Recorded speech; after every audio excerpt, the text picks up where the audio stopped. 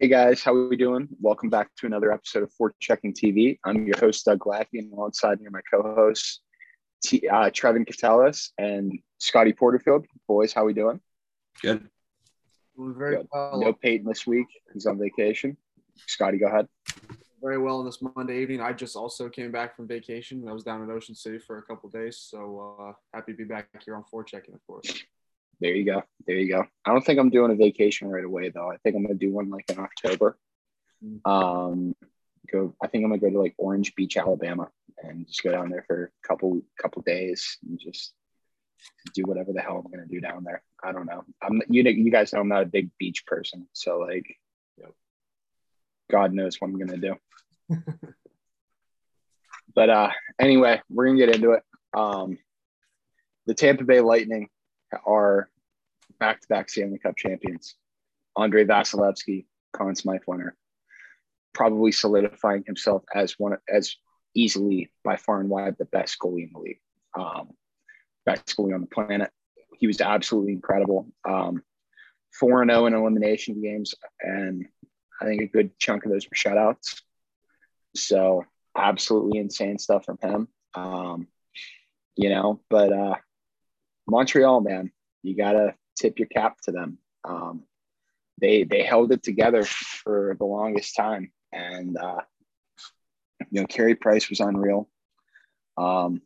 Big thing I want to touch on is their assistant coach Luke Richardson was unreal when he had to come in and be the head coach of the team whenever Dominique Ducharme had COVID. So much to the point that Luke Richardson should probably be the next head coach of the Montreal Canadiens and not Dominique Ducharme, but that's going to be a story for another time.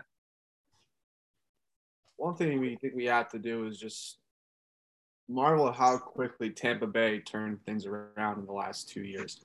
Let's go back to 2019. After they won the President's Trophy and were then swept by the Columbus Blue Jackets. I mean, we all remember the fallout from that. Remember the apology tweet that went up and just how cringeworthy everything was. Like, it honestly was about as pretty close to as low as you can get in terms of that franchise, because everyone was thinking, wow, these guys are just never going to win. And now here they are 2 years later, back-to-back Stanley Cup champions. Say what you will about them. I understand that obviously they're under different circumstances and whatnot, but it's not easy winning the NHL. Dynasties aren't really a thing anymore. And to see Tampa pretty much handle business the way they needed to, the way they should have done for the longest time, you got to give credit where credit's due. So tip your cap to the Lightning, and we'll see what they can do next year. Yeah, it was honestly a miracle after that 2019 series against Columbus that they didn't blow it up, because honestly, after that, any other team in the league blows it up. People get traded, guys get shipped out, and that team's never the same. But they had, I think, a big part of what helped them become like a championship roster is like, their complementary guys got a lot better. Bringing in Blake Coleman and Barclay Goodrow took them from a really good team to a championship team. Anthony Cirelli actually being able to come in and have the impact that he had early on in his career has been huge, because their center depth is ridiculous. And as we get into expansion talk, their center depth may change. So we'll get into that in a minute or two. But anything else you guys want to add on the Stanley Cup final? I got some stuff from Montreal, not necessarily kind of throw out to you guys, because I heard a hot take about this. Obviously, I brought this up to you guys before the show, but for the viewers as well, some of the things to know about Montreal moving forward here real quick, just to look at, I looked into some of those injuries that you don't necessarily see that people play through, but are going to have surgeries at the end of the season. I know we just talked about it. Brendan Gallagher, Shea Weber, and Carey Price. All three are set to have some surgeries, like after the season's over here, which it is. And that will sideline them, and bench them, I guess, for the remainder of the season, for next season. Unless they would make playoffs and they have a chance to come back. There are a lot of players I met that Thomas Tatar does not want to come back.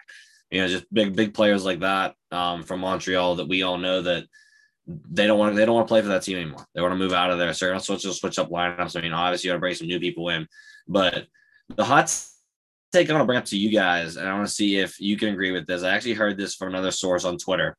A comparison for Carey Price's career, comparing it right up against Henrik Lundqvist's.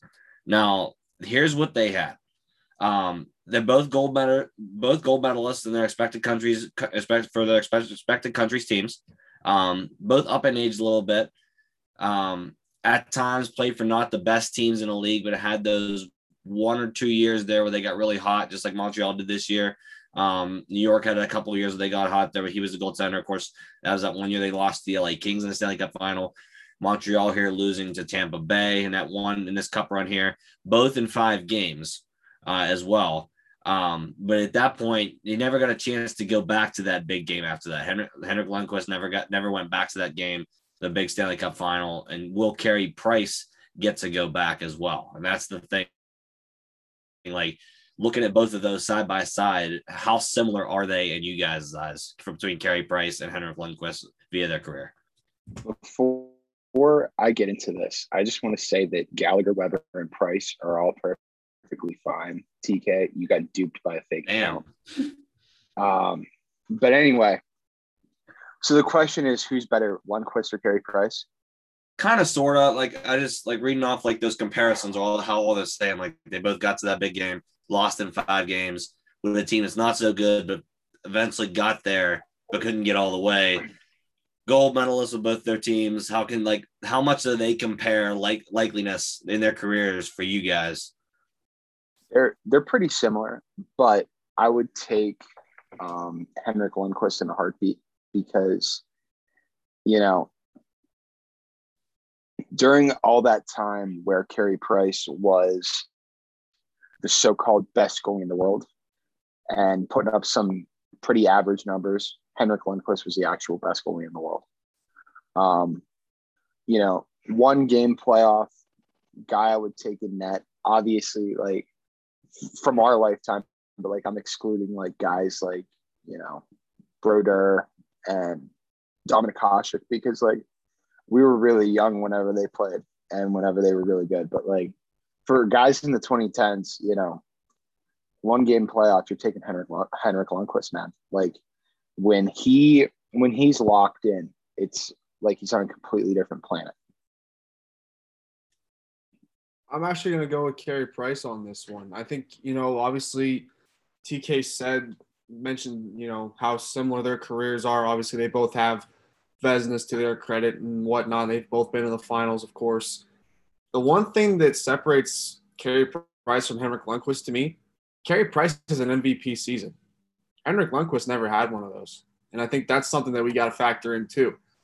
It's not often, it's incredibly rare that goalies are bringing home the MVP. I think the only 2 that I can think of that did it were Hasek and Jose Theodore. He had that random year where he was MVP for whatever reason. Again, not important, but Canadian voting always helps, right? But like I said, I think that's the thing that separates him the most is that, Lundqvist may have been the best goalie, but he was never the clear-cut best player in hockey. Think about that. They're the best player in the league. Okay. There was 1 year where Carey Price, whether he had the Canadian media on his side or not, clearly had enough votes to be thought of as the best player in hockey. And I think that's what separates those 2 between Price and Lundqvist. I like it. I like it a lot. Yeah. All right, guys. So now you ready to get into the big fun part of our episode? Yes, please. All right. Seattle Kraken mock expansion draft, baby. We're going to go through all 30 eligible teams, and we're going to pick them. We're going to argue.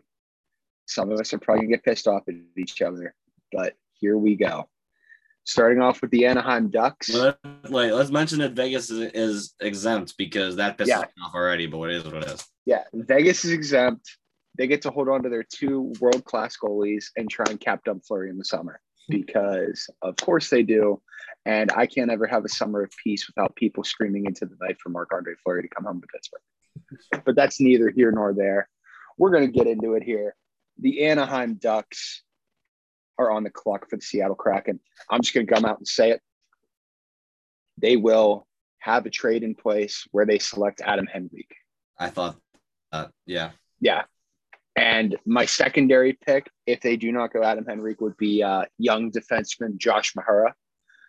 As always, just like the Ducks had in the last expansion draft, they have so many good defensemen that they're going to lose somebody. Someone's going to slip through the cracks. And for me, it would probably be Josh Mahura because they will end up protecting Hayden Fleury because they just gave up like a crap load of assets for him at the deadline. So there you have it. Guys, go ahead. I'm going to go the forward route here. However, I'm not going to go with Adam Henrique. I'm going to go with a younger forward. How are you feeling about Sam Steele? Can you potentially see Sam Steele ending up with the Kraken? Because here's the thing. I mean, obviously he dominated juniors, and he had 2 good seasons with the Ducks, obviously kind of fell off last year. But he's still young. He's 23 years old, and I can guarantee he can find his game again. Obviously, like I said, he didn't produce like they wanted him to. But look at the team he's playing on. He's playing for the Ducks. They're terrible, you know? So there are reasons for optimism. He knows how to hit the net. I think it's a safe selection, and he has room to grow as well. So I feel like that would be the right way to go if you're going to be the Anaheim Ducks. I mean, the Seattle Kraken. I mean, for me, like looking through this, obviously my first thought was, okay, well, you can take a UFA, but obviously if Seattle wants to take one of the UFAs, they're going to have to sign him at the free agency, especially if Anaheim's not going to re-sign him. Because I haven't looked, in my opinion, to see, or in my own case, to see who Anaheim or any of these teams have re-signed that were UFAs already. But just lists that I was gathering, obviously you got a couple of veterans that are UFAs or were UFAs. I know Getzlaf and David Backes were on the list. I don't know if Getzlaf re-signed or not. I'm not exactly sure on that. But according to what I've found so far, I didn't see them any. I see obviously Scotty about Sam Steele, Adam Henrique. I saw them look to take a trade for that, but I also didn't see anywhere that they were 100% protecting Maxime Courtois either. And that was he's exempt. Exempt. Okay. Yeah, so, him and Trevor Zegras are both exempt, as well as Jimmy Drexel. So yeah, so in that case, then I'm probably gonna have to agree with you then, Doug, and take Adam Henrique with that, because I don't know. I don't know. I mean, I know never to say this in the world, but I'm going to anyway. To base it off of a freaking video game in NHL 21, but anytime you go play that game, Anaheim wants to dump off Adam Henrique so damn bad. So let's just let Seattle have him. Yeah, and the thing with Henrique is he puts up really good numbers in terms of like analytics and metrics and things of that nature. It's just the contract is just so damn bad, you know? And they have so many centers to begin with, because you got to think your 1, 2, 3 right now is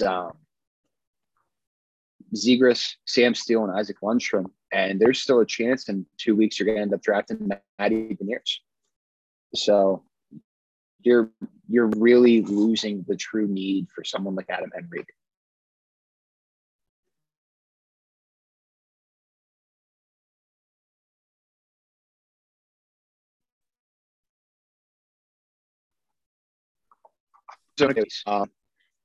The Arizona Coyotes are an interesting one. The big thing to look into would be their goaltending situation. And their goaltending situation, they're projected to protect Darcy Kemper, which would leave Adin Hill exposed. And I think Adin Hill is one of those guys that you take a chance on, because he has the ability to be a starter at the NHL level. I think that he'd be a great 1A, 1B tandem type of goalie with whoever the Kraken end up with. And I think that he has the chance to become a true number 1. So my pick would be Adin Hill. I was gonna think of Hill too, but I think at the same time the Coyotes know that this guy is pretty good, and he could end up potentially being a goalie of the future for them. So I could see them, honestly, I could see them maybe sending like a draft pick in order to protect that, in order to, sway Seattle away from Hill. And maybe they go after like a younger defenseman or something like that. I was looking at a couple names here. This one kid came up, Kyle Capobianco. I hope I'm saying that right. He was one name that came up. I feel like at the very least you add depth to the blue line because he is a younger guy. Like I said, he's only 23 years old. And for Arizona, like you said, Dougie, Aiden Hill is way too important to this team. And I feel like if you don't really want to lose that guy because – Darcy Kemper's a good goalie, obviously, but I feel like Aiden Hill could be much more valuable down the road as opposed to Kemper. So I think if that's what the Coyotes want to do, if they're cool with letting go of Hill, then so be it. But if they really value him, I'm sure they'd be willing to send a pick over to Seattle just to, sort of sway them away. And this is my hot take. If it's not Aiden Hill, this will be the time where we see a UFA signing. For the Kraken, they would sign like Jordan Osterley or Alex Goligoski to a contract, and that would be who they take from the Coyotes. That's exactly where I was going, Doug, because I was looking at this list and I'm like, the only person anywhere decent in my mind that would have a chance of going would have been Aiden Hill, which you guys brought up. But the amount of UFAs that would be available for Seattle to take is, extraordinary to do that. So like you mentioned, Goligoski's out there.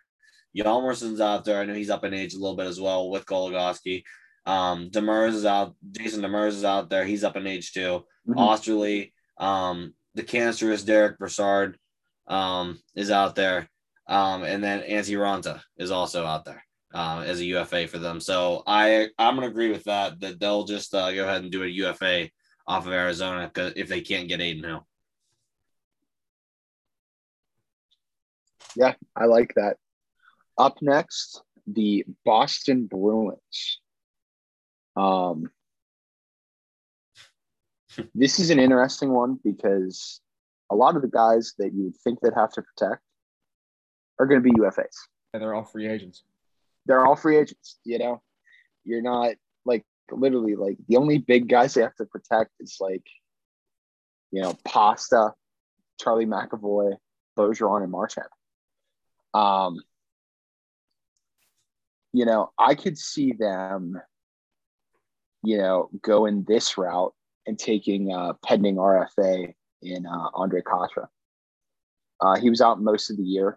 And I don't know if, the Bruins would want to protect him with all the question marks surrounding whether or not he's going to be able to,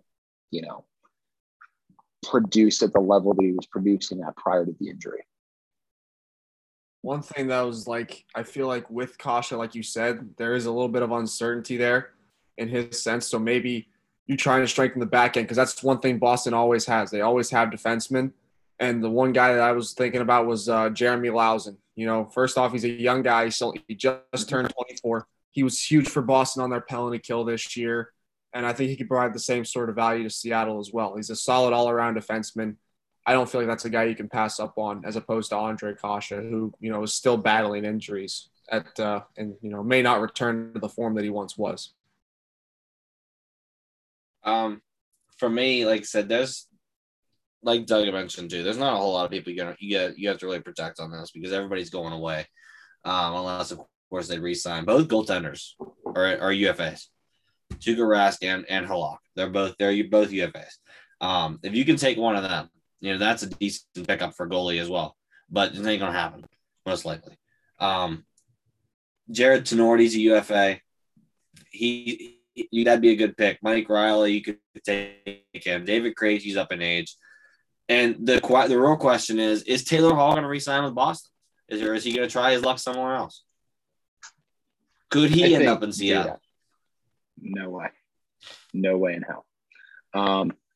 But really, for the Bruins, the real quality options lie in their defense because the three guys you're going to protect are going to be McAvoy, Carlo, and Matt Grizzly. Mm-hmm.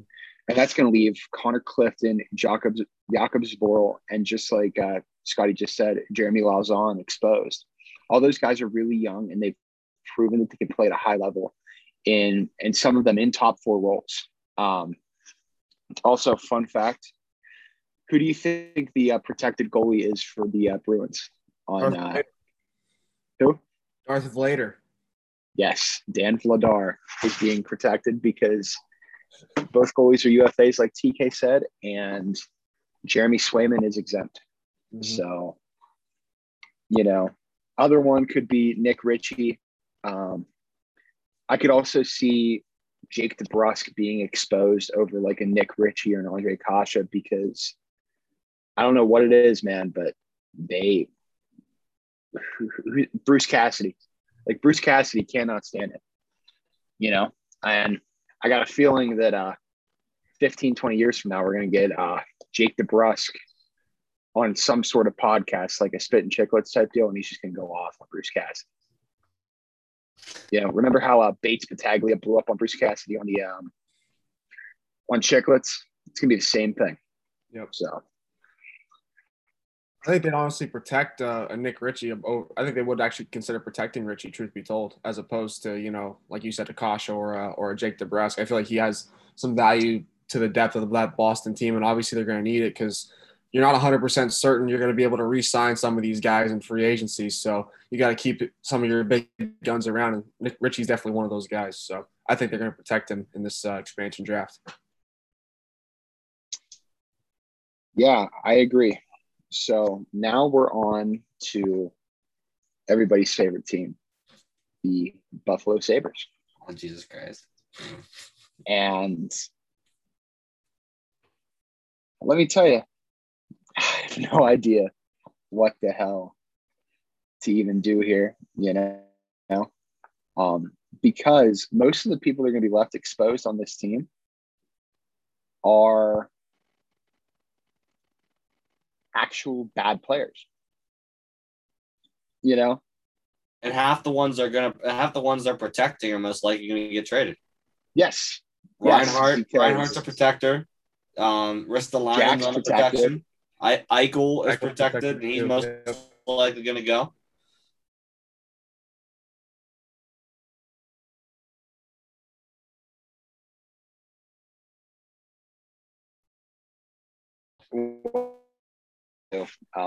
Yeah, I agree. That's probably like the only reasonable one because, like, you're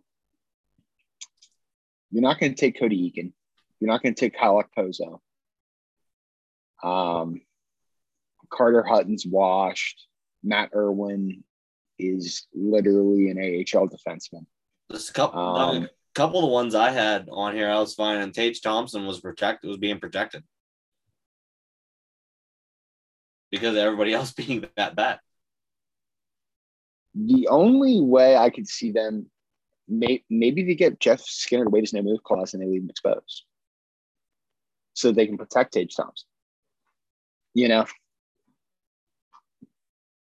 don't know, man. What I thought they were going to do, honestly, I figured they would try and get him to take Cody Eakin. I feel like you got to order. I feel like if you're going to avoid them taking Thompson, you have to throw in a prospect, and you have that second round pick with Boston. You still have that pick that you got in the Taylor Hall deal. So if you throw those two in, I feel like, Seattle be like, all right, fine, we'll take Cody Eakin. Why not? I feel like they'd be willing to, make that sacrifice. Plus, I feel like there's value in the fact that Cody Eakin has been through the expansion process before. Yeah, he was in the last one. Seattle, Vegas took him last time. That's right. Yeah, I think that there's value in the fact that, he could be helpful in some way, shape, or form to guys that just randomly were like, hey, our teams don't want us, and now we're all just in this random ass city. Yeah. So, I also saw hot takes on Seattle taking Rasmus Asplund. I saw that too.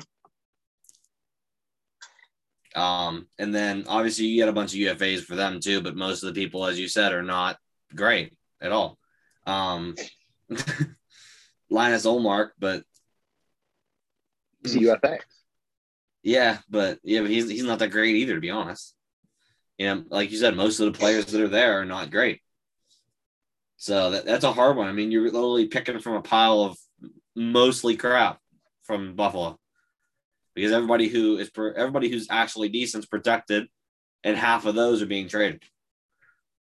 So who do you really have left to pick from? Yeah, I mean, I could see Rasmus Asplund going to Seattle. That's the big thing that we're going to get into probably later with the Vancouver Canucks and Cole Lind. There's guys that haven't really played in the NHL yet that are eligible for this thing, and they're good prospects. And it's to the point of, okay, do we, in a sense, screw over one of our players that are currently on our roster? We know what they do. We know who they are to protect this guy. Right. That's the interesting thing. But we're going to move on now to the Calgary Flames. And this is another one that's interesting because every single expansion draft projection I've seen has them taking the captain, Mark Giordano. I think that this might be the, Giordano going to Calgary might be the flurry of this expansion draft because, you're obviously going to protect Noah Hannafin and Rasmus Anderson. And you're going to protect Chris Tanev because you just tied up a bunch of money in him last year, And this protection list I'm looking at has has Milan Lucic waiving his no movement clause to be exposed to Seattle. So in that case, one of Andrew Mangiapane or Dylan Dubé are in the protection list. Well, I was fine with Mangiapane, but yeah, I think they're going to protect Dylan Dubé regardless. The one that would be on the bubble would be Mangiapane if Lucic decides to pull a Kevin Bieksa and not waive his no movement clause. So what are you guys thinking about this one? Because I feel like there's only literally one clear-cut choice. The only other one that I could possibly think of would be Oliver Kylington. Might be the only other one that I would consider Calgary. If you're really that paranoid about losing your captain and Giordano, maybe send a prospect in a pick so that way you can keep Giordano because obviously he still has some value, and that maybe you can sway them to take Kylington. But other than that, it's like you said, Dougie, everyone seems pretty set on the fact that Giordano is going to be like the I don't want to say the face of the franchise in Seattle, but he could end up being that should they go that route. But if Calgary really values Giordano, I feel like they will, make the right moves in order for that to happen. So we'll just have to see how it plays out. Yeah, I was just looking from my take. I told Doug yesterday about Lucic, what I was looking at with the new movement and them trying to dump him off to Seattle to try and take that $5.25 million hit. But a couple of UFAs on that too, which they could, obviously have to go sign, but Derek Ryan would be a UFA from Calgary. Yeah. And Josh Levo and Brett Ritchie. Michael Stone is a UFA also. There's just some options there you could throw out for a UFA from them. But I probably have to agree with the Giordano move because that's the only thing that seems like a clear-cut choice right now, other than like what Scotty said, trying to persuade him to take someone else. But it just has to be Giordano. You're gonna need some kind of veteran face on there, and a lot of the players from any of these teams that are out there, there's not a whole lot of said veterans just basically being sitting there waiting to be taken. But Giordano's kind of fallen in that route, so I'd have to agree with you guys on that one. Yeah, the only other thing that I would like would be them potentially signing Derek Ryan to be like their fourth line center. Something like that. And now we move on to the Carolina Hurricanes. Before we get into this conversation, I want both of you to know that Marty Necas is exempt from the expansion draft. So what I'm currently looking at, their projected protected forward list would consist of Sebastian Aho, Morgan Geekie, Nino Niederreiter, Jordan Stahl, Andrei Svechnikov, Teuvo Teravainen, and our favorite player in the world, Vincent Trocheck. Defenseman wise, you got Pesci, Jacob Slavin, and I hate this one, but they're protecting Brady Shea. Which basically sets up for them to take Jake Bean. That's going to be the grand theft of this expansion draft is them taking Jake Bean. And it's going to be a damn shame because, similar to how Justin Falk screwed the Blues out of being able to keep Alex Pietrangelo, Brady Shea is going to cause, or the Hurricanes, desire to have Brady Shea on this roster is not only going to screw them out of Dougie Hamilton, it's going to screw them out of Jake Bean as well. And it already screwed them out of Hayden Fleury. So that's bad business there, my friends. That is very bad business there. I think I see Seattle going more the Warren Fogle route, truth be told. I can see that too. Okay. Here's the thing. I feel like he's kind of getting buried in Carolina right now. You look at his ice, he's only getting about 14 minutes a night. But as far as metrics are concerned, I'm not, a huge analytics guy, but, sometimes you got to factor it in. He's got great possession and goal metrics for the Hurricanes, given the fact that he is playing on a limited amount of ice time. If you give him a chance to elevate his game and maybe even, crack the top 6 line in Seattle, I think that's a better route as opposed to Jake Bean. I think he's got more of a, more potential to do damage there. I feel like right now he just can't do it in Carolina because he's playing behind Sebastian Aho and Andrei Svechnikov. So I feel like that'd be a better way for Seattle to go because he can just grow into a better player there. I'm agreeing with Scotty on that. When I first looked at the list, I was like, okay, maybe Jake Bean. Svechnikov was an RFA, but obviously they're going to protect him as well as Nedeljkovic. And the other one that left there was Warren Fogle. And I'm like, I was right with you there, Scotty. And he's a great player. He has a lot of potential. He's quick, he's physical, everything you need for a good player, but he's drowned out because how many other great players are stacked on that Carolina roster that he doesn't get any chance to prove it. So I'm not going to repeat everything that Scotty just said, but he hit the nail on the head. I'm going to go with Warren Fogle as well, Scotty.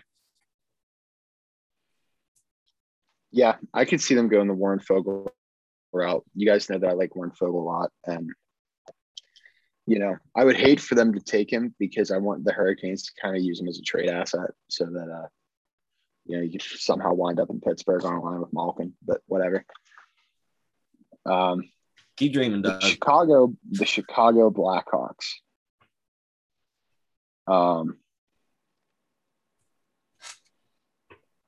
Let's see what we've got going on here. Nikita Zadorov. I don't know, man. That would be something. That would be something. Either him or got that. One thing we got a question now is who's the other defenseman that gets protected now that Keith's gone?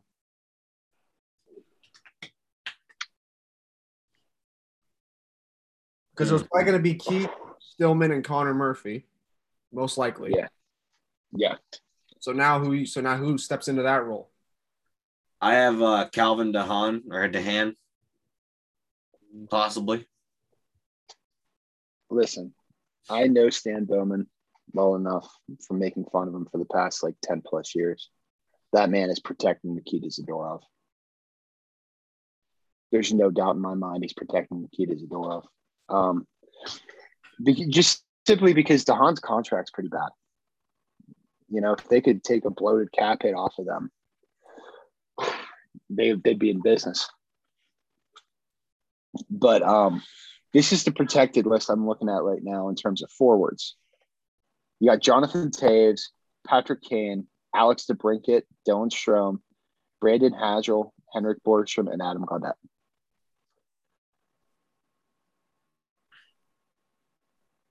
So my hot take is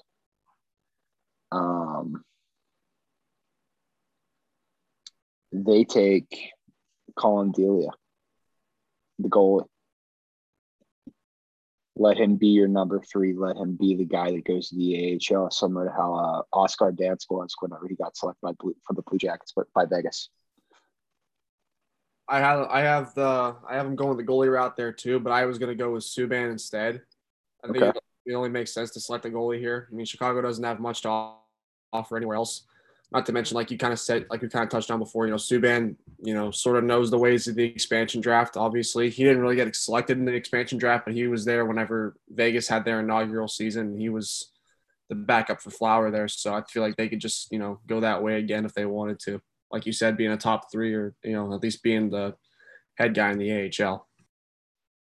Yeah, the only other guy I could see them going with would be David Camp, because he's a really, really good defensive, like bottom 6 forward. And I think with just how Ron Francis builds teams, he would value that. But I think that Colin Dealey is a pretty safe pick, or Malcolm Subban as well. TK, what are you thinking, buddy? There's a couple of these as I went through the other night, looking at them like, okay, well, I have no freaking idea for this team, but only thing I'm going to mention with this one, I'm going to let you guys make your picks on that. The only thing I'm going to mention is the one UFA is Finney Hinostroza. So if you really were in dire need, just go maybe sign him out of the free agency. But other than that, man, I'm kind of stuck with this one. All righty. The Colorado Avalanche. Oh, God. And this is going to be where the whole damn thing falls off the rails, because I think it's pretty obvious you're going to make a trade with the Kraken for them to take Erik Johnson. Yes.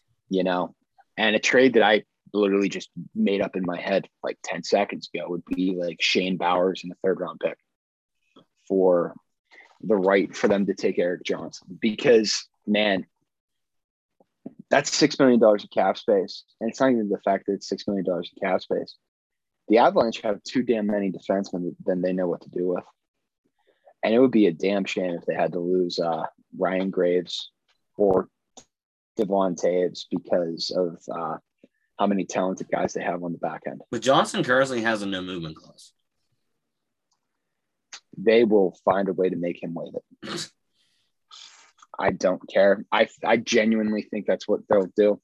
Or else they'll like throw a conditional pick at them, and the condition will be like they don't touch any of the defensemen, and they take like JT Compher or something. Right. One guy I think that, kind of getting slept on here in Colorado that could end up getting picked should they, not take any trades on Erik Johnson would be Jonas Donskoy. He's kind of in the same boat as Fogle in the sense that like he's kind of in that middle bottom 6 range. He's kind of getting buried behind the other guys. He's a skilled hockey player and he's pretty smart. But the problem is, he gets overshadowed by Nate McKinnon and company. He can produce if he's given the opportunity. He had a career high in goals last year, and he's been, consistently a 30-point player throughout his career. And he can play on, both special teams, whether it's the power play or the penalty kill. I think that Jonas Donskoy would be a decent option for those guys. You can honestly put him in the top 6, I think. Yeah. Yeah, he could be like a Tomas Tatar type player where he just plays in the top 6 and kind of balls out. Another one I just need to say, just with everything that's been going on with him. Do you expose Nazem Kadri? Yes and no. No. Yeah, I was going to say, like, the only reason I threw that out there is because, like, I know that they've been trying to move him, and maybe they're struggling to move him, and they just say, screw it, we're going to expose him. There's going to come a point where a team's going to need a 3rd-line center, or they're going to need more depth up the middle. Yeah. Got to hold on to that guy, because eventually someone's going to cave and say, all right, Colorado, what do you want for Kadri? I feel like at some point that's going to happen. So you might as well protect him just on the off chance that, hey, we will eventually find a suitor for him, because if you just let him go into Seattle and get nothing for him, it's a waste.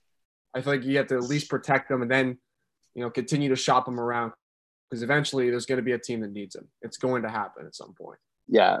I mean, I'm not even saying trade to a contender. I could see him going somewhere like Ottawa, because he's a great player.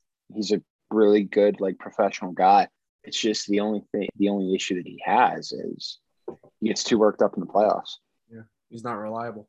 So why not go to a rebuilder and just be that guy, be like the team dad, and like help those young guys get going? How old is Kadri? Just offhand, how old is he now? I think he's like 29. He's still young-ish. He's still young with it. I think he was just his draft year, I think, was 2009. He's 30. He'll be 31 in October. So okay, it's not bad. No. So now we move on to the Columbus Blue Jackets. Hey, Doug, real quick before you do that. What's up? What you got, buddy? Obviously, my pick would have been, even though it kills me and kills all of us, they're probably gonna have taken Graves, unless they can protect him in some way. But there's another name I threw in here was Kiefer Sherwood. If they played around enough to get him to take him, it's a possibility. And Grubauer and Dubnyk are both UFAs, which is wild to me, but it is what it is. They didn't re-sign Grubauer yet, but yeah, no. The thing is with these UFAs, man, like it's so rare that they sign a contract with the expansion team to begin with. Like the only guy in the last draft I think that signed a contract was Derek England, and it's because he was from Vegas. Mm-hmm. You know, so yeah. And I like the idea of Kiefer Sherwood. It's like a nice little off the wall depth piece. And speaking of off the wall depth pieces, we're going to move on to the Columbus Blue Jackets, where I'm going to tell you they're going to select a guy you all have never even heard of. At least the two of you, I would think. They're going to select Kevin Stenlund. You know, like there's really nothing intriguing with this team. All their good players that they have are going to be protected. So they'll go Kevin Stenlund. He'll be a really good bottom six piece. You know, think like a Thomas Nosek type of player for Vegas, where you're just like, who the hell is this guy? And then like 6 months from now, you're watching the team in the playoffs and you're like, damn, this guy's pretty good. So that was my pick there too, Dougie, because like you said, you know, you're protecting Atkinson, you're protecting Gus Nyquist, you're protecting Laine, Jenner, Bjorkstrand, Domi, and Roslovic. And on the back end, they're probably going to protect Seth Jones, Zach Werenski, and Gavrikov, and Korpisalo is going to be a goalie. So I think Stenlund's the perfect fit there. You know, he's versatile, he's got size, he's a competitor. He's going to be great. He's a great fourth liner. He's a great fit there in Seattle, I'd say. I had a hot take. I'm just throwing this out there because Columbus is complete crap most of the time. That Seattle in some way would pull move and grab Texier off that roster, but I'm not sure if it's possible. But I know he's not in a protected list right now. I don't know, man. I don't see it. I think he might be exempt. It's possible. Nothing's listed I'm here. I'm gonna look around. I'm looking real quick because I know he's not on a protected list anywhere that I saw. Waivers exempt. I know that. He's waivers exempt. If he's waivers exempt, then he's probably expansion exempt as well. Sam would go for Bemstrom, Tynakov, Greg Hoffman, and Andrew Peak as well. They're all waivers exempt. So I don't know if that goes in hand with the expansion draft or not, but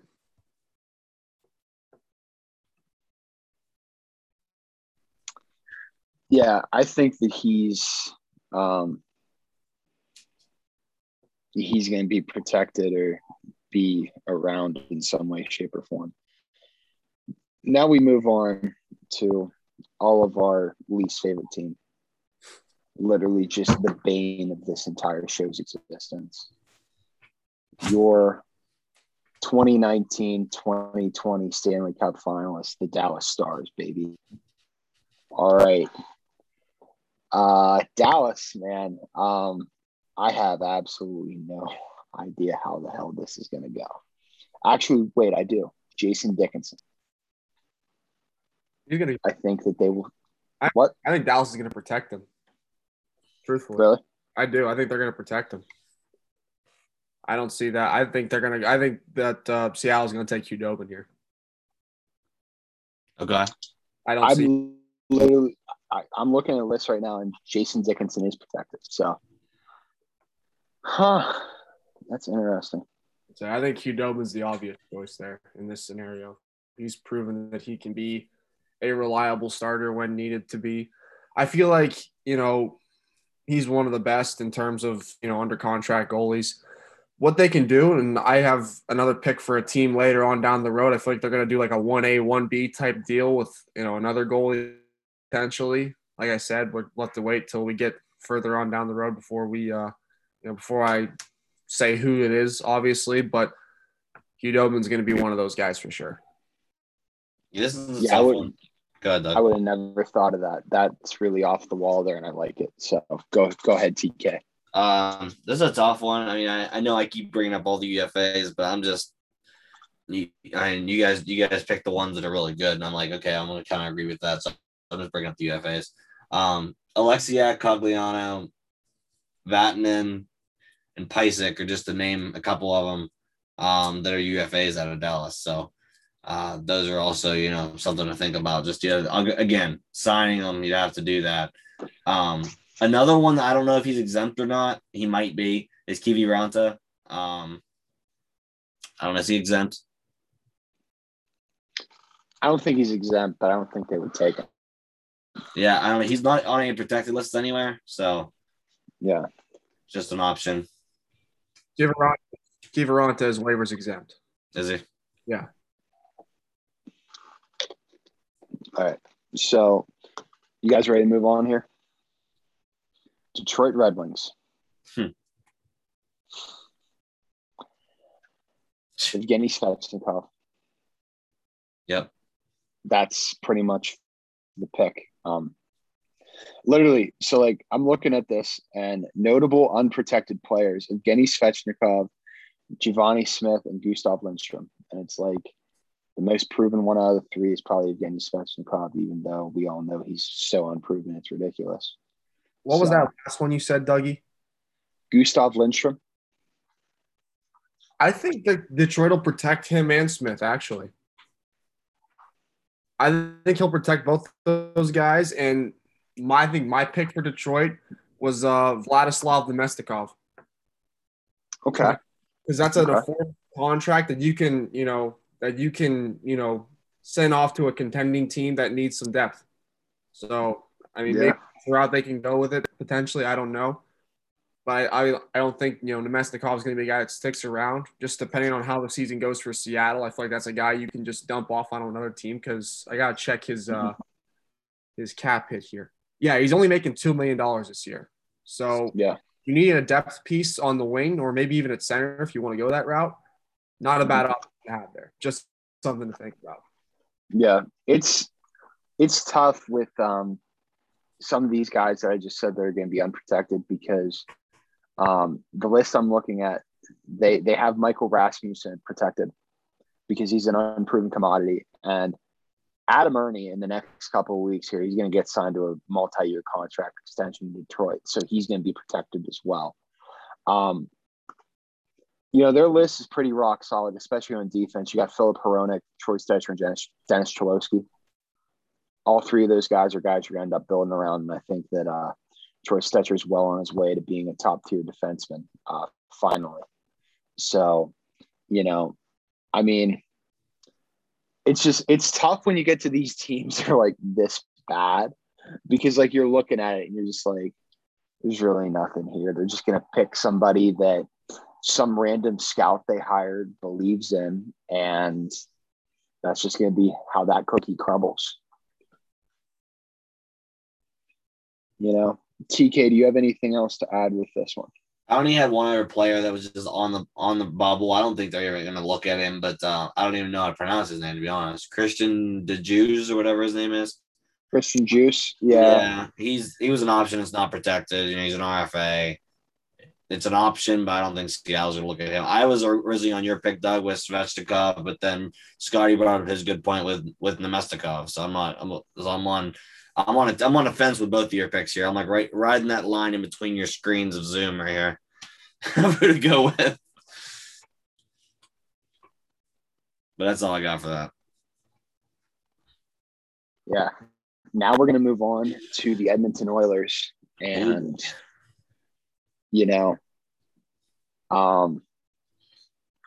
protection lists flip-flop. We have a 1-for-1 trade in the Chicago Blackhawks protected list and the Edmonton Oilers protected list of Duncan Keith for Caleb Jones. So Duncan Keith will end up being protected in this thing. And I'm going to go goalie here. Stuart Skinner. I could see him being one because, like, Ryan Nugent-Hopkins is protected now because he just signed that extension. You know, let me see who would come off their protected list.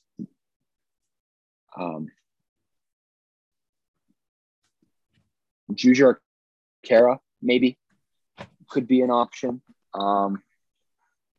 It's funny, this list has them protecting Josh Archibald, which I think is hilarious. You know, it kind of freaks me out, makes me mad a little bit. But I would think it would be either Jujhar Khaira or Stuart Skinner. You know, because with Stuart Skinner, it's a guy you can put in the AHL and have him be your AHL starter. See, I'm going the other way. I'm protecting Stuart Skinner.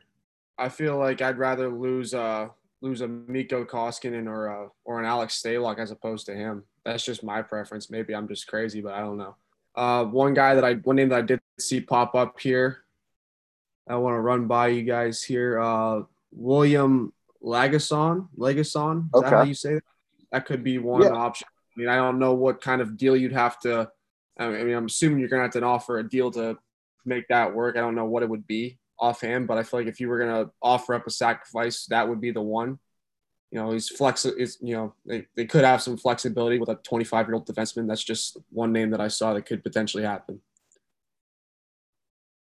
The one that I had, I know Peyton would have a little crying moment right now if he was in here because he had a great love for this player when he was a former Penguin. Was Dom Cahoon. Doug, brought that up to you last night. He's moved around a good bit. You know, he's pretty familiar with moving cities right now, but you know, he's not one of the top guys up there in Edmonton. You know, he's playing, but he's not anywhere near saying, okay, well, we definitely want to keep this guy. You know, he's just willing to move just like he did from Pittsburgh to Buffalo and from Buffalo to here. You know, so I could definitely see Cahoon being up for the taking, and I think Seattle would definitely have a thought about, hey, you know, this could be a decent move for us, and Cahoon could be on his way to Seattle.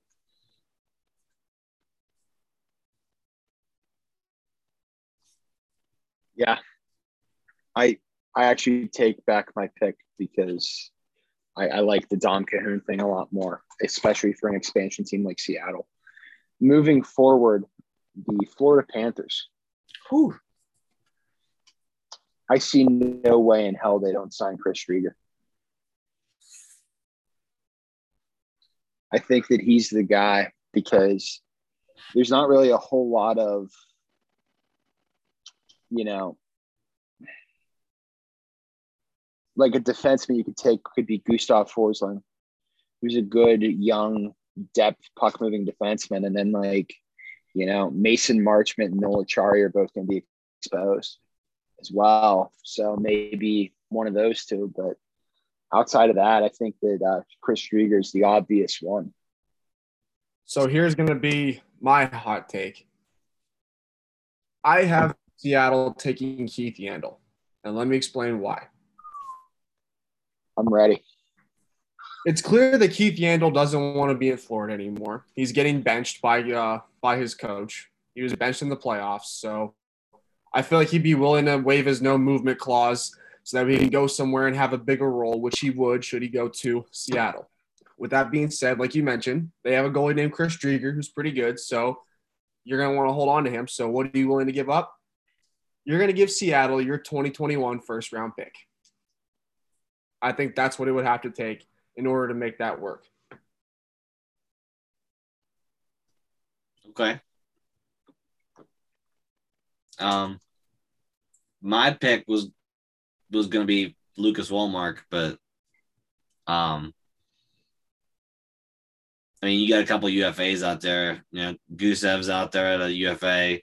He's exempt. Is he? Yeah, for whatever reason, he's exempt. Yeah. And then Montour and Wenberg are also UFAs. Wenberg would be decent. Yeah, but he's a UFA. Yeah. So you have to sign. But if I'm picking off of somebody that's able to be taken right now, it's an UFA. It was either Forsling or Walmart, and I was just going with Walmart.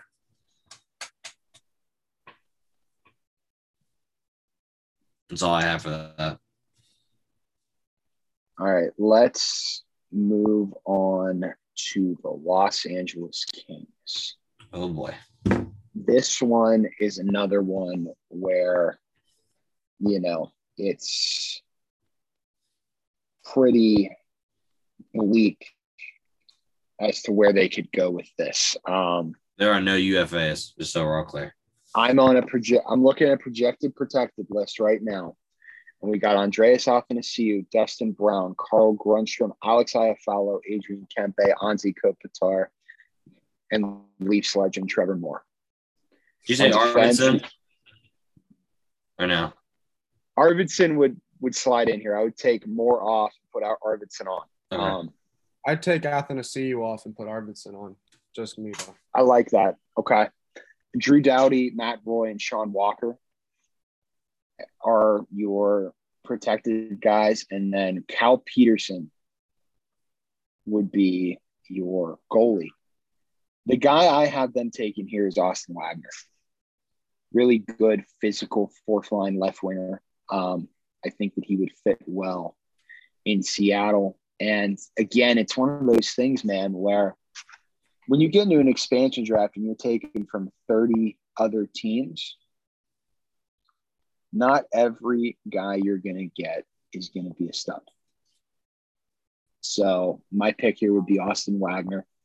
I think he'd be decent depth for them. And, like I said, it's tough to predict what's going on there, I'm going to go with the defenseman. What do you guys think? They have this kid, Cale Clegg. I think that's how you say the name, right? Yeah. Cale Clegg. I mean, talk about a huge potential, face of your decor if you really wanted to go there.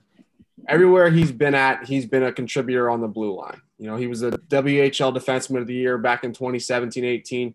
He was an AHL All-Star 2019-20. There's a lot of potential for him to develop into a useful defenseman. And I think he'd get the chances to do the same at the NHL level should he go with the Seattle Kraken. TK, any thoughts on that one? Yeah, what went on with the camera there? We'll get it back in a minute. But I had a wild take of Jared Anderson-Dolan. I don't know if he was still with the Kings or not, if he moved. But I had that being the pick for Seattle. I don't know if that sounds stupid or not, but that was my pick. Yeah, I like the Cale Clegg thing that Scotty brought up, because last week whenever we had Jordy Cunningham on, we were literally just talking about how Todd McClellan hasn't been given Cale Clegg a run at the NHL level. He's been using Mikey Anderson a lot more. And, I could see that being something. Now we're going to move on to the Minnesota Wild. And with the Wild, you're looking defense, It's a coin flip between, and it basically comes down to who they protect, It's going to either be Carson Soucy or Matt Dumba. I'm going the Matt Dumba. That's where I'm going. I like the Matt Dumba pick. I think that Matt Dumba would be sick here for the Kraken, A guy who could probably be an assistant captain right away and be a very underrated, face of your franchise. He's going to be if they do go the Dumba route, he's the steal of the draft. 100%. He is the Shea Theodore of the draft. He's, he played his junior hockey in Portland. He can play top minutes if you need him to. If you put him in the right situation, he can have a 10 and 30 year. I really think he could. Yeah. So I think Dumba's the obvious choice there. And real quick before I get lost, obviously, I saw a report, just sticking with Minnesota. I saw a report that dollar Bill Kirill turned down an 8-year offer worth about $9 million annually from the Wild. I mean, what do you think does he think he's worth more than that? Or, I mean, that's a lot of coin to say no to. You're young. You got to take that. I think it's the term. I think he wants more of like a 4 or 5 year deal and not to be locked into something that long. Because you got to keep in mind, he's older. Like, he's like 24, 25, right? Mm-hmm. He signs an 8-year deal with Minnesota. He's basically locking himself into Minnesota for the rest of his career. And I don't know. I mean, as much as I love watching the Wild play and how different they've been since Fiala and Kirill came onto the scene, I wouldn't make a commitment to the Minnesota Wild for 8 years. So, I get it. That Joel Eriksson, that contract though, that is beautiful, beautiful stuff right there. Just fucking chef's kiss, phenomenal contract. But do you guys have anything else to add? I was agreeing with Matt Dumba, so. Yeah, I think it's going to be Matt Dumba. Matt Dumba is the guy. Now we move on to the Montreal Canadiens. Oh, God. And, I think they signed Jake Allen to that extension last summer with the intention of him going to the Kraken. I don't know. I think that might be something that goes on here. Because just like a lot of teams that we've talked about so far, most of their good players are exempt for the most part, So it's tough to really think about, who they could protect. I'm looking right now.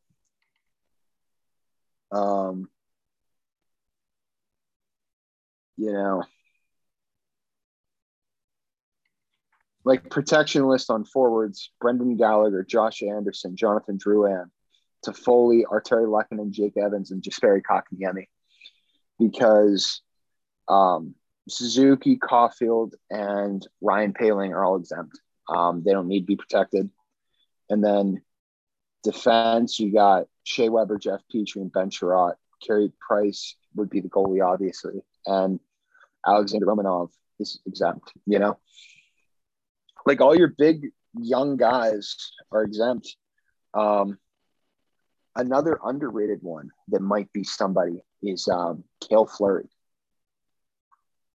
Young defensive prospect who just barely makes the expansion exposure requirements, who could potentially be taken. But if I were the Canadiens, I'd expose Ben Sherratt and protect Cale Fleury. So what do you guys think? So I have a little more value in Jake Allen for some reason, because I think he did show flashes of brilliance this year. And, there's not always a guarantee that Carey Price is always going to be healthy. And you need a good thing, and you need someone to fall back on. And I think that's a great option to have. So I think you send 2 picks to the Kraken in order for them to take Paul Byron. Buddy, okay. Just because they do, like you said, I forget the guy's name you just said. Remind me again, the young one that was, still on the list. Fleury. Yeah, Cale Fleury. Again, it's another guy you'd be scared to lose.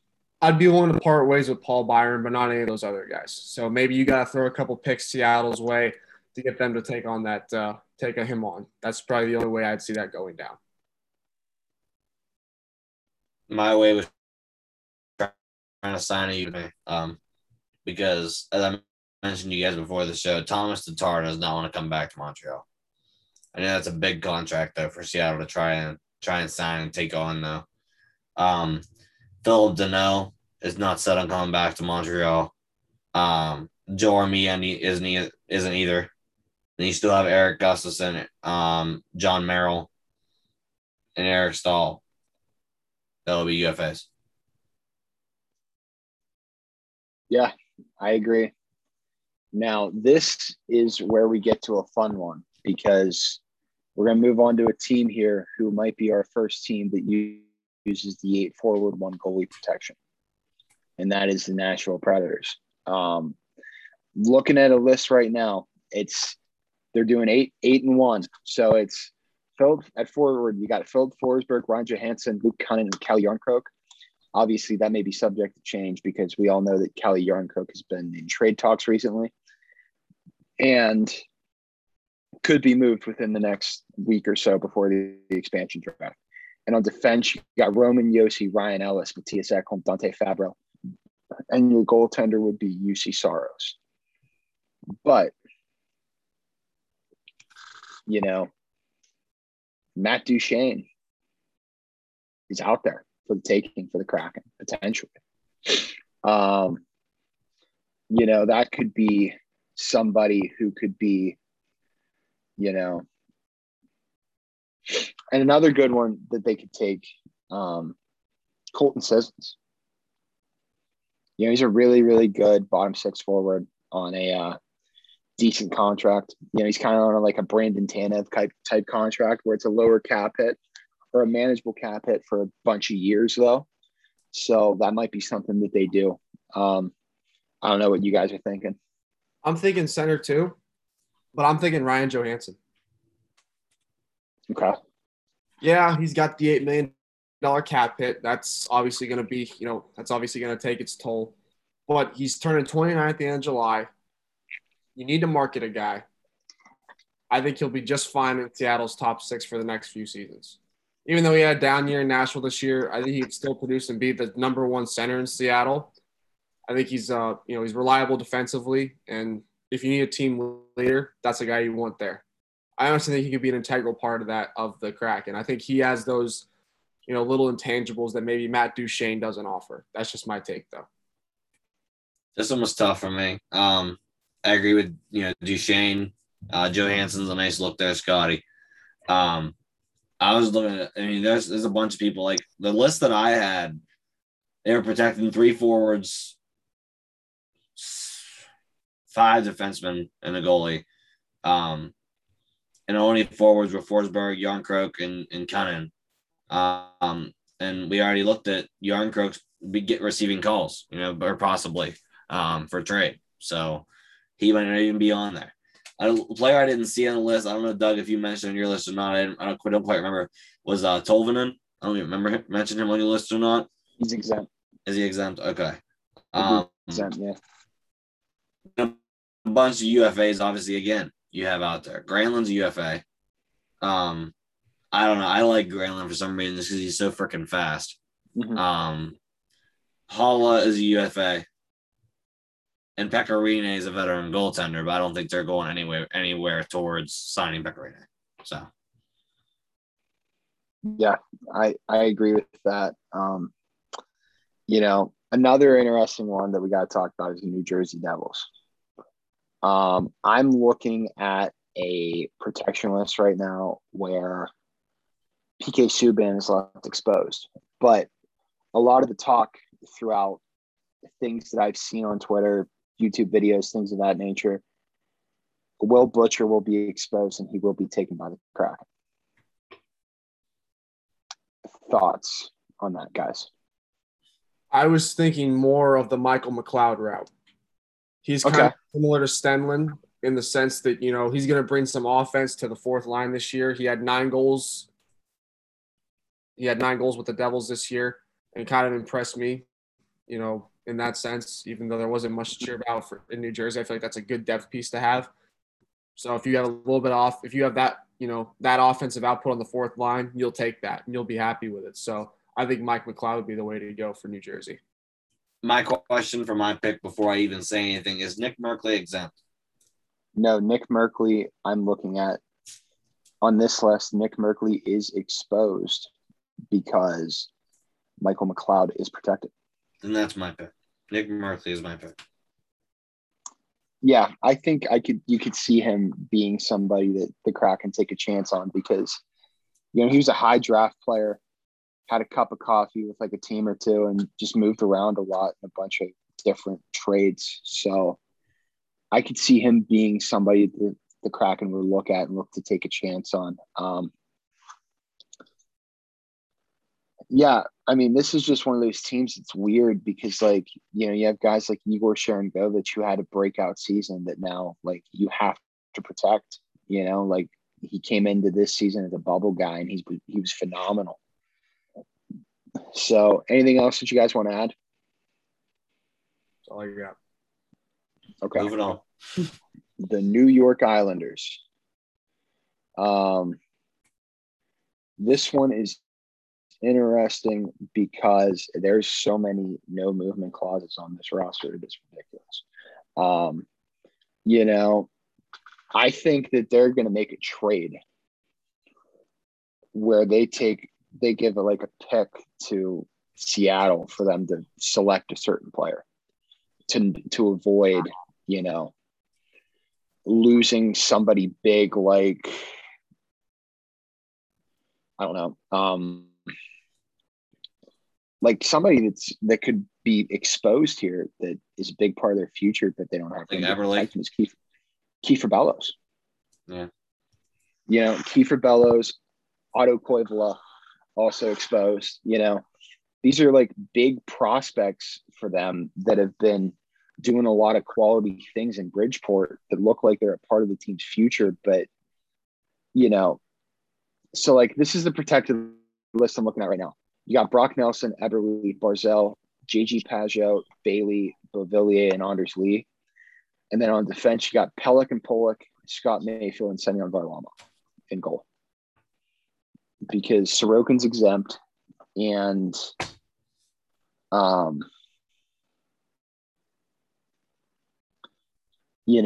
I mean, dude, like this is an interesting one because also Michael Dal Coll would be exposed to Seattle. Like a lot of really good young guys. And big thing that came out today is that the New York Islanders are trying to shop Nick Leddy. So who's to say that Nick Leddy doesn't somehow find his way in Seattle?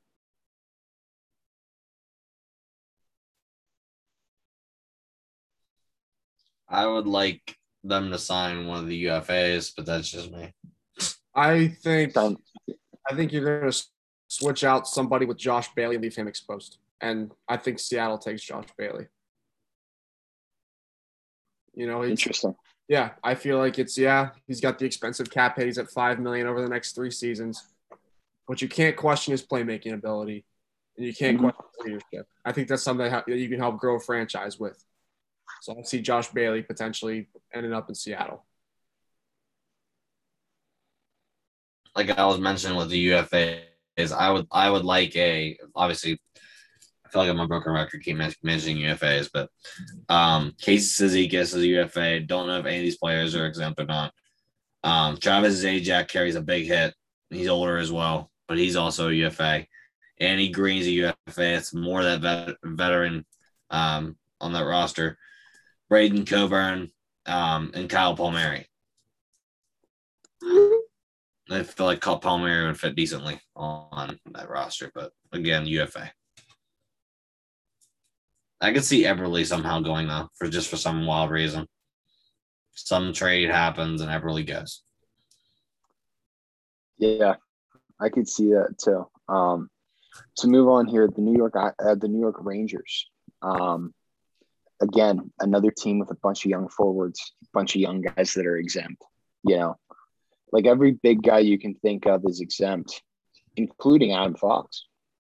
So Fox, Miller, Shesterkin, Lafreniere, and Capocaco are all exempt. That is phenomenal stuff right there for the Rangers.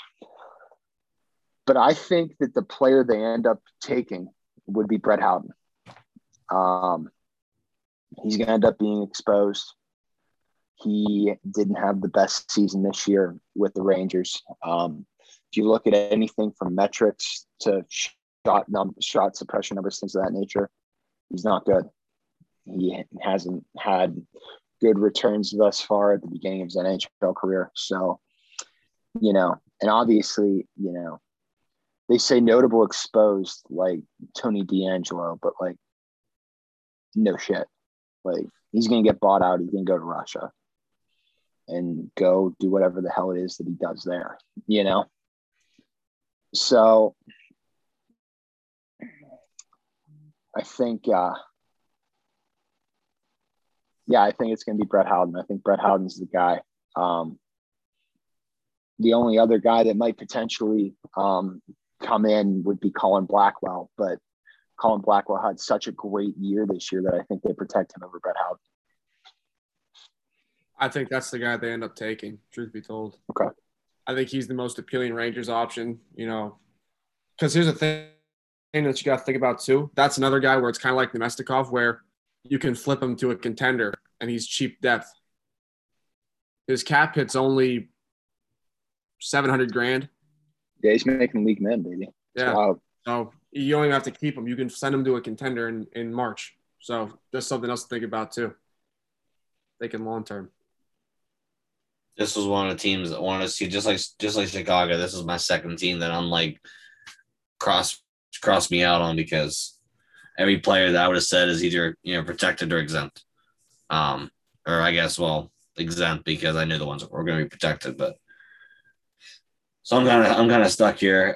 If Kreider didn't have a no movement clause, I'd say maybe they something would happen to get him out of there, but I don't know. I'm a little stuck there, so I'm pretty much done with that one.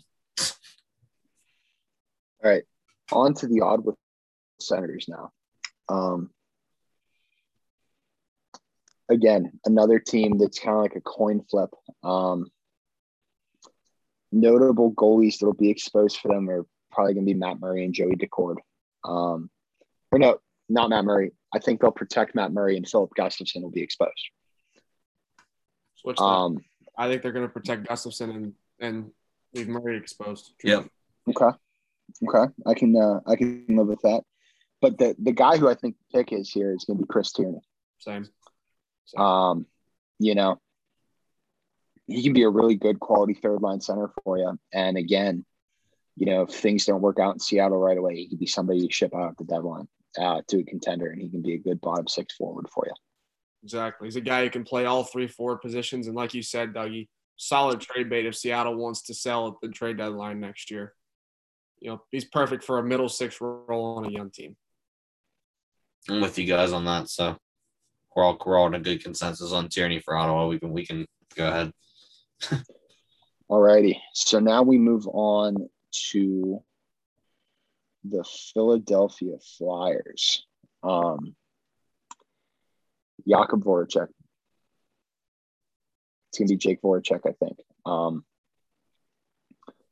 I know that they've been talking about moving him, and I think that he could be one of those rare, like, shock and awe type of things, like where it's like, holy hell, this guy's going to Seattle, or this guy got left unprotected. I think that he might be one of the guys that go there. I'm going to go defense here. I'm going to go with Philippe Myers. Nice. Okay. Some great possession numbers for a Flyers team that was pretty underwhelming last year. And he's got that attractive contract coming in at 2.55 for the next 2 years. So I think that's another option to go to there. That's an interesting one. The list I had him being protected as well. But again, every list is different, so you never know. My original pick was before we got into it more, and I made this pick way back because the player has been talked about for other teams as well with Scott Laughton. But looking right now, he's going to be protected. So in that case, I'd go ahead and go with the Voracek option. But Scott Laughton was my original pick. Yeah, it's, Philly's one of those teams. It's going to be interesting. I'm curious to see what happens with Jake Voracek, because that's, another one like Duchesne. Like Duchesne and Johansson both in Nashville might be one of the two guys that end up on Seattle. contract's very inflated, but the player is still very good. He can still provide value for you. He can be one of the very few legitimate top line wingers that you can select in this expansion draft. And speaking of legitimate top line wingers that might be up for grabs for Seattle, let's move on to the Pittsburgh Penguins. There is growing suspicion that Jason Zucker is the guy. And he's one of those guys, like, dude, I genuinely believe Jason Zucker could come into this team day one and be their captain.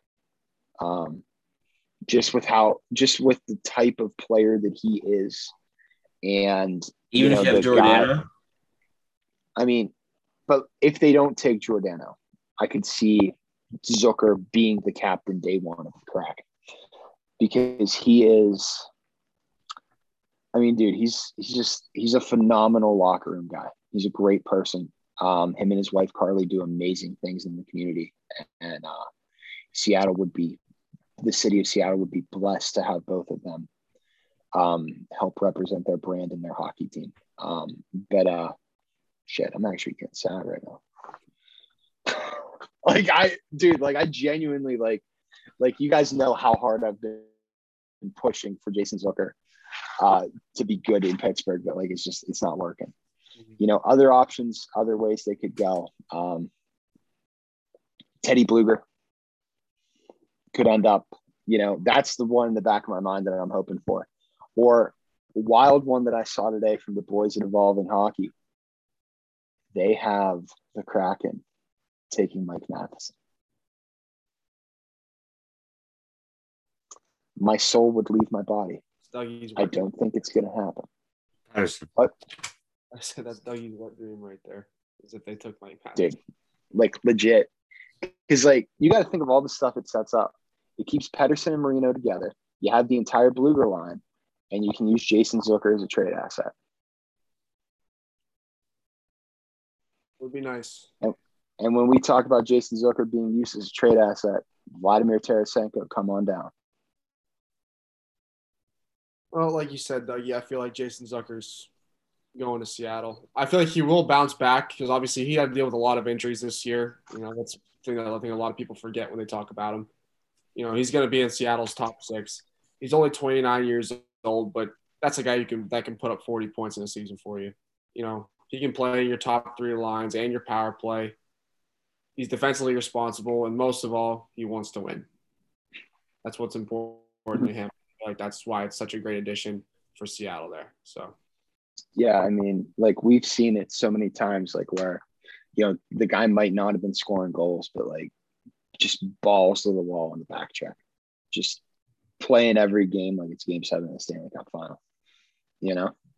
It's crazy. TK, do you have anything to add? I threw out Aston Reese before. But that's about all I have in addition to that. Yeah, obviously Aston Reese has been talked about, I feel like, for most of the past year in terms of a guy who could potentially go to Seattle. Even more so now, knowing that Jeff Carter needs to be protected. I don't know.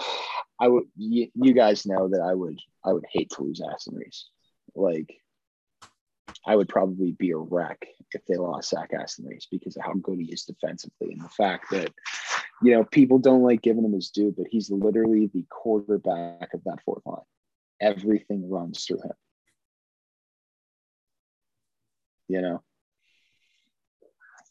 Now we're going to move on to the San Jose Sharks. And really, I think it comes down to 2 guys, one forward and one defenseman. It's either going to be Dylan Gambrell or Radim Seaman. I think that they lean more Gambrell here because he's a younger guy, and that he could be one of those guys like William Karlsson, where it's an unproven commodity and he just reaches his potential and becomes a great player. So, what do you guys think? There's this prospect that I saw, this kid, Jonathan Dahlin. Okay. He's 23 years old. He's a winger, and he had 71 points in 45 games last year for Timrå. I don't know if that's how you pronounce that or not, but it's a team over in Sweden. Mm-hmm. At this point, why not? Why not take a chance on that I think it's intriguing. Maybe he's a little bit older, but I figure why not? I don't think the Sharks expose anyone noteworthy. I feel like that's a guy that's worth taking a chance on at least. So maybe my one list had him protected, which was wild. But then I had my pick was Ryan Donato. Yeah, I could see that. I think they'll protect him before they protect Dolan. I agree. We shall see. Yeah. All right, moving on. The St. Louis Blues. And would you believe it or not, this expansion draft this protection list I'm looking at has Vladimir Tarasenko exposed. Mine has it protected, but I think he's going to be exposed. Yeah, mine's protected too.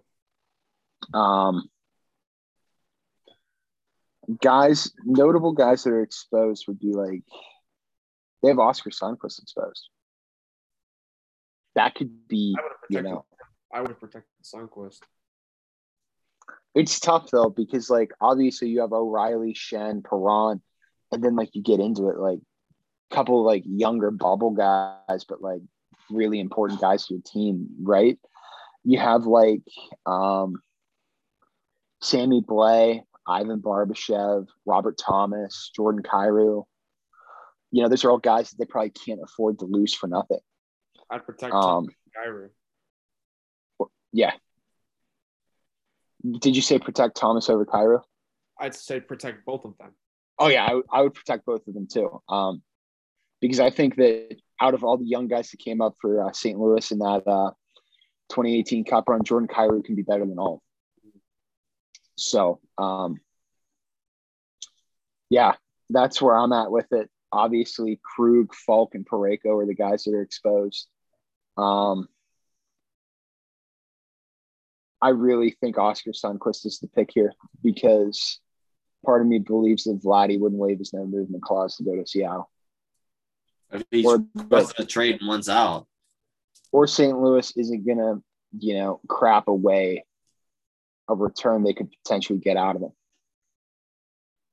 I think Seattle will take Zach Sanford, and Zach Sanford will have the same impact on the Kraken that Alex Tuch has on Vegas. I like that. That's also my pick, so. Another guy we're forgetting about would be Vince Dunn. He'd be an intriguing option. He's somebody that can be a really, really good NHL defenseman. Just he hasn't had a fair go yet in the league, And now we move on to the Tampa Bay Lightning. What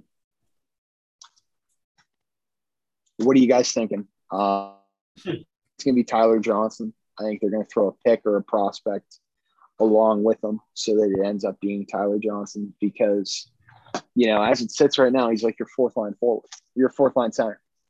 And $5 million for the next 4 or 5 years to be a fourth line center. Ain't it? I ignore every offer the Tampa Bay throws at you, and you take Cal Foote. Interesting. He's in? Like, he's actually – yeah. He's not – wow. No, he's available. Okay. Incredible. Because here's the thing. I heard some people say, oh, try and get him to take on McDonough. McDonough's got that no-trade clause. So unless he's willing to waive it, what other options do you have? Because you're protecting Sergachev and you're protecting Chernak. Most likely. Yeah. That's crazy. My big thing is like the Lightning have stuff to offer to the Kraken. It's just a matter of, will they take it and is it worth the Lightning doing it? Because as it sits right now, the Lightning have probably the most NHL-ready goalie prospect in Hugo Onyefeldt. And, I could see Taylor Radish being an intriguing option in a trade for like compensation for the Kraken as well.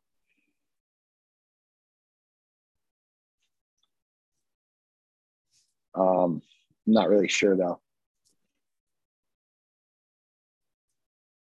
But moving on, we're going to get into the Toronto Maple Leafs. And I think when you're looking at the Maple Leafs, you're probably looking at a defenseman because they're going to protect Muzzin, Riley, and TJ Brody.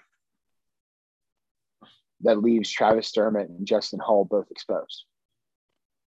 We're both pretty damn good third pairing defensemen. Even on a bad day when you think of Justin Hall. So what do you guys think? I'm going to go forward here, and I'm going to go with Alex Kerfoot. Yeah, that could be. He's played behind Matthews. He's played behind Tavares. It's time for him to shine. And you can always use more depth at center. So why not? I mean, he could literally slot in and be their number 2 center, even their number 1 potentially. Depending on how Manson does. Yeah, he's so underrated. He's great defensively too. I could definitely see them looking at Alex Kerfoot, especially because with that inflated cap hit of $3.5 million, that's a lot of wiggle room for the Maple Leafs that they normally wouldn't have. So, yep, I could see it. And Travis Dermott was my pick. Okay. I mean, what'd you say? I could see Toronto protecting Dermott, truth be told. Yeah. I think Toronto's going to be one of those weird teams where like they do the 4-4-1, where they go Matthews, Tavares, Marner, and Nylander for your forwards, and then Riley, Muzzin, Brody, and Dermott for your defensemen, and then you protect Jack Campbell. I think that I think that if they did that route, I think they would for some reason take and protect Hall over Dermott. Yeah, I agree. It's one of those things, man, where it's like Dermott and Hall are both big like guys of Kyle Dubas, but like Justin Hall is Dubas's main success story. Like he was the such a late bloomer. He didn't really come onto the scene until the Marlies won the Calder Cup in 17 or in 16 or 17, whichever year that was, I forget. And then he just turned into a really solid NHL defenseman. So I don't know. I could see the 4-4-1 protection though, because they don't have to protect Hyman. That's big. So I like the 4-4-1 protection system there for the Maple Leafs. Now the Vancouver Canucks. I think they're going to do another young off-the-wall player and take Cole Lind. What do you guys think? Well, remember when I said earlier how Hudobin was going to be part of the 1A, 1B goalie tandem? Braden Holtby. Bring on Braden Holtby. He's heading into a contract year. He's going to be motivated to earn some more money, get another payday. Him and Hudobin would be a solid tandem to have. Yeah, you can win some games with those two in net. Yeah, and just from like Vancouver's perspective, Mikey DiPietro is ready. Like he's ready to go. I mean, dude, like I think that he could pass up Demko within a year and a half. So I want that. I need that. Give me Braden Holtby to the Kraken just for my own personal bias. And honestly, Dougie, I think the Canucks are better off protecting Cole Lind as opposed to, someone else, truth be told. I don't think you leave him up for exposure. I don't disagree. Chance. Yeah, I don't. Yeah, because you got to think of it this way. Because we were talking about last week with Jordy where they might use JT Miller as a center. And if you put Cole Lind on that line with JT Miller, you could get some pretty interesting results, in my opinion. So, yeah, I agree that Holtby's going to be the pick. Now we move on to the Washington Capitals. This one's going to be interesting because they have a couple UFAs. Hey, Doug, Ovi, what's up? real quick. Just to let you know, the list I was looking at did not have Quinn Hughes protected, and I was like, "What the heck?" He's probably exempt. Okay. Yeah. Mine doesn't have that either, so I'm guessing he's exempt. Okay. Go ahead, Doug. Let's go for the Capitals. You're good. Ovi is going to wait to sign a contract until after the expansion draft. That'll give them an extra protection slot. Doesn't that leave him eligible, though?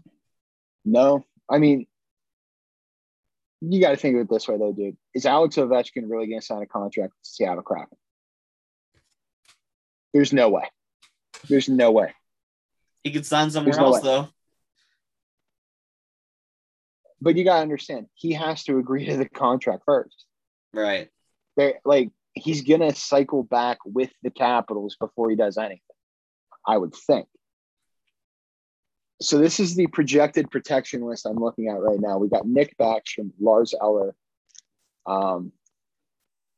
everyone's favorite upstanding citizen, Evgeny Kuznetsov, Anthony Mantha, TJ Oshie, Connor Sherry, and another upstanding citizen in Tom Wilson. If Seattle took Tom Wilson, I'd probably throw my head through a wall. On defense, you got John Carlson, Dmitry Orlov, and Justin Schultz, which I don't like that. I'm calling BS. I consider Dillon those guys out for Brendan Dillon. Yeah, exactly. Brendan Dillon should be protected. The truth is, I'd go as far as leaving Schultz and Orlov both exposed and protecting Brendan Dillon and Michael Kempney.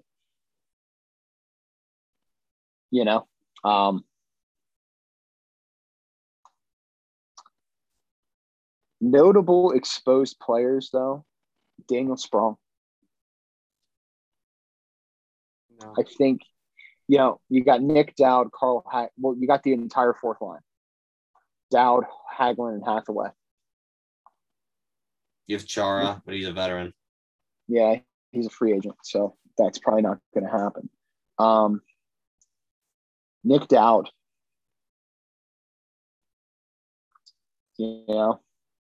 I think that could be, or another one, Vitek Vanacek. You're protecting him. They got to protect Samsonov. No, I don't think so. So I feel more comfortable with Vanacek than I do Samsonov. Samsonov on the Capitals. That's just me. I know.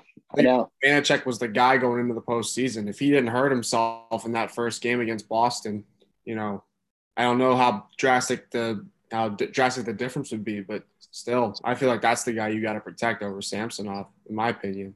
I think that the guy Seattle's going to end up taking is Nick Jensen. Okay. Great shot blocker. And just referring back to my earlier pick with Keith Yandel, that'd be a great unit to have right there. A tandem of Jensen and Keith Yandel. You can make that work. My pick was Vanacek, so because I have him protecting Samsonov. Yeah. So now we're on to our last one. Last but not least, the Winnipeg Jets. This is tough. This is one of those teams that they're very unpredictable. Right now, I'm looking at a protection list. The guys that have protected are obviously Wheeler, Scheifele, Ehlers, Connor, and Pierre-Luc Dubois. And then the other two are Mason Appleton and Andrew Kopp. I would switch out Mason Appleton with Adam Lowry. Lowry's a free agent, though. I'd be willing to split ways with. I'd be willing to let Appleton go as opposed to him. Yeah, I think Well, a lot of the Seattle mocks that I've been looking at throughout the regular season had them taking Mason Appleton. So I think that he'd be my guy. The only other, attractive option that would be out there would be Logan Stanley. Yeah, it's going to come down to those. Yeah. And either way, it's going to suck losing either of them because they're both still very young and they have a lot of potential that they still need to tap into. Exactly. Appleton is just, scratching the surface of how good he can be offensively. He's fast. He can chip in from an offensive standpoint, and he can shut down your opponent's top players. Obviously, there are still some parts of his game that he needs to iron out, but truth be told, that's a guy you could build a third line around right there. I got two hot takes for you, for both of you guys, for this one. Matthew Perreault was one hot take. And then I don't know if it's Forbort or what his name actually is, but he was my other hot take. They're both UFAs. Yeah, they're both UFAs. Yep. They weren't on my list, so I wasn't sure. Okay. Yeah, they're both UFAs. And Dougie, just checking right now with Adam Lowry. Yeah. You say he was a free agent? I thought he was. Is he not? No, he's locked. I think he's locked up for the next 5 years. I don't know if he just signed a contract recently or not, but yeah, he's locked up for the next 5 years. He signed one right before the deadline. At 3.25, and he's got the modified no trade clause to go with it. So, yeah. So that's who I'd protect. Then Lowry has to be protected in some way, shape, or form. Yep. Somebody has to be. Like, in that case, Mason Appleton is the sacrifice. Yeah. But what you guys were saying about Zach Sanford being the Alex Tuck of the Kraken, Mason Appleton's my guy. I think that he's going to be the one who is a stud and kind of just comes onto the scene, and everybody, like, in hindsight, is going to be like, wow, why'd the Jets do that? So, yeah. Is there anything else you guys want to touch on? You want to touch on the Duncan Keith trade real quick?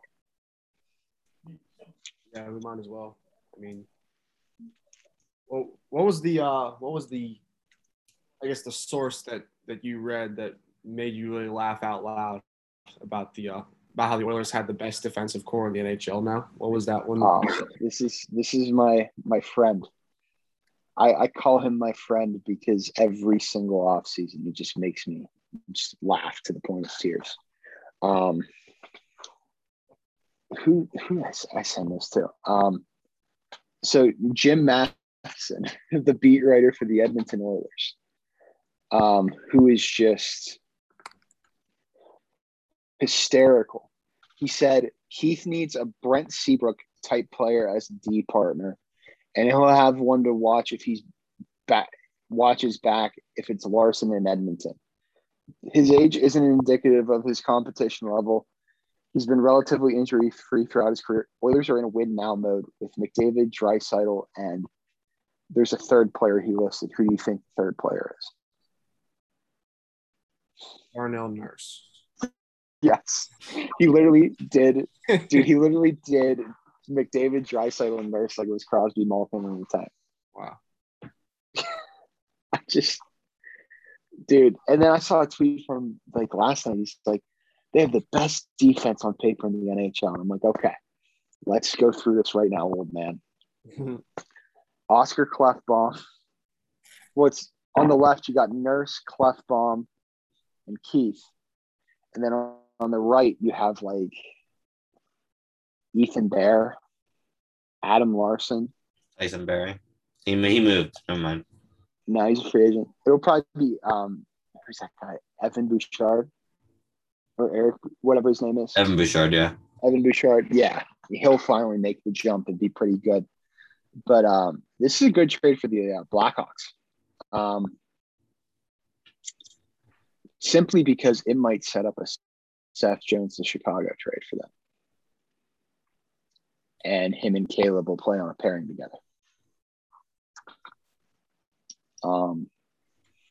I know that the Blackhawks have been looking pretty extensively at a trade to bring in Seth Jones, and I think that them having his brother there with him would have him more apt to sign a contract extension there and stay in Chicago long term.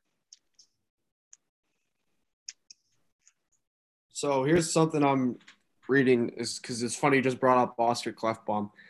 Ken Holland told the media that the chances of him playing in the 2020 and the 21-22 season are very slim. So, buddy. Yeah. And then someone asked, why Ken Holland didn't use his leverage in the Keith trade. He said, quote, "What do you want me to get him for free? You wanted a lesser price? What did you want me to do? Do you think I paid too high of a price?" So clearly he's already he's already getting defensive on the assessment of the trade. So. You paid too high of a price, and they should have retained salary. I don't understand this. Why every team in the NHL thinks they need to help the Chicago Blackhawks get out of their just insurmountable cap struggles, but they do it every single time. It's just crazy. But you know what? With Oscar Klefbom out for the year, boys, just like glass breaks like Stone Cold Steve Austin. And Chris Russell comes down from the concourse in the upper level on a zip line.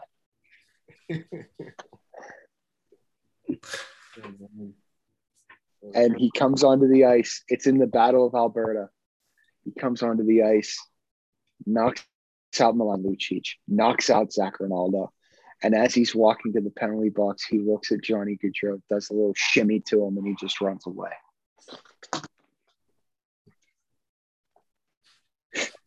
If only. What? If only that could happen. I know. My favorite one was, you got to a point like where Jim Rutherford was like cutting WWE promos with Jack Johnson. Right.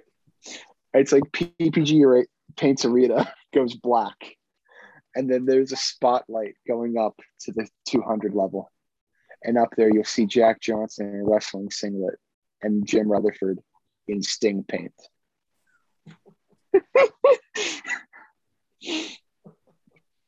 Also, something fun that Scotty texted us yesterday was the Penguins have looked into Cal Yarncroke. I love it. I love it a lot. Everybody keeps saying, "Oh, we need to trade for these top end wingers." Nah, we need more Brian Rust type guys. Give me a Cal Yarncroke who can play both wings and be a quality top 9 option, be able to produce on whatever line that Mike Sullivan would put him on. Another thing that I saw, because obviously one thing that we do have to prepare for also is the buyout candidates. There are going to be some guys that will be hitting the market here pretty soon. So how are we thinking about some of these guys potentially? How do we feel about maybe Martin Jones? Like if he were to get bought out? Yeah, if he were to get bought out and the Penguins want to sign him. I'd throw a temper tantrum. Yeah? Yeah, I'm not about it. Okay, how about Zach Parise?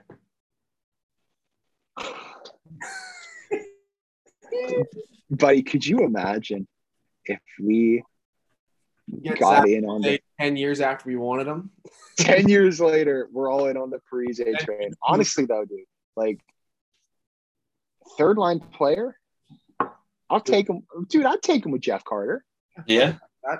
I'd be okay with it. I'd take him with Malkin. Yeah, you can honestly if we're giving up Zucker, you can honestly fill him in there. Truth be told. Yeah, exactly. Got any other ones? What about Paul Byron? Dude, if Paul Byron gets bought out by the Canadians this summer, there will be a freaking arms race for him. Because the thing is, he just makes too much money. He's like out of anybody who could potentially get bought out, he's probably the best player. He's not bad. I think, that's another one. Brian Rust type player. They could come in and play a role and play it well and be really successful, you know? What else you got? As far as buyouts, I'm done here. But the one thing I did see, Owen Power said that he would love to be a part of the Buffalo Sabres, who own the first overall pick. Truth or false? Is he telling the truth or is he lying? What do we think? If we hooked him up, lying. He's lying because I think Kevin Adams is going to literally just jump off the draft board and take William Eklund. Did you hear about that? Like, they're like all in on William Eklund right now. Really? Yeah, like if they were to trade Jack or Stam and get like another top 10 pick in return, that's who they would go for. They'd draft William Eklund. Wow. One last thing that I saw here. Do you guys see the picture going around social media right now of the flat Stanley Cup? Yes. Pat Maroon is holding the Stanley Cup, and it is absolutely bent to hell. It looks terrible. If you haven't seen it, you just look up, Pat Maroon Stanley Cup, and I mean this thing is completely like smashed. It's ridiculous. So, who do we think's responsible for it? Who do we think did it? I think it got to the Russian boat and it was just done. Definitely. Kucherov, Chernak, Sergachev, and Vasilevsky just beat it down. Maroon and McDonough are the two in the picture with it. So I don't know if like someone just got ignorant with it. Obviously, the cup's been messed up before. I mean, we've heard the stories of how Mario and company threw it in the pool when it got stuck. And it got pretty damaged. So I don't know, but it's just. Thought that was pretty funny whenever I saw that. Yeah. I got one more buyout, potentially. Yeah. The real deal, James Neal. Whew. Another name from the past. Just want to say that is the only professional athlete to be so sick of my shit that he blocked me on Twitter. Seriously. Yeah. He ran Dumoulin in the corner. Game 3 in Nashville in 2017, and I got pissed off and went off on him. And he said, "Okay, Doug Blackie, no more for you." Just blocked him. Literally, dude. So like, it started out like I was going at him like the first 2 games. I tweeted him like, "There's gonna be a James Neal offensive zone turnover on the power play, and the Penguins are gonna score shorty on him. I'm gonna like lose it." And then it happened in game 1. And I was like, "Oh, look, I got you now." And then I dug up the old tweet of him saying he wanted to be a Pittsburgh Penguin forever. And I was like, I knew this was a lie then, and I know it's a lie now. And that was like Pens and 6. Dude, it was bad. It was bad. So, anything else you guys want to talk about? I think we're good, man. We've been at this for almost 2 hours now. So yeah, dude, this was a long one. And I still have to do something after I'm done doing this. So, all right, guys. This was our most recent episode of Forechecking TV. Find us wherever you find your podcast at, and be sure to follow us on, or to subscribe to us on YouTube. All right, guys. Have a good night, and we'll talk to you again soon. Okay.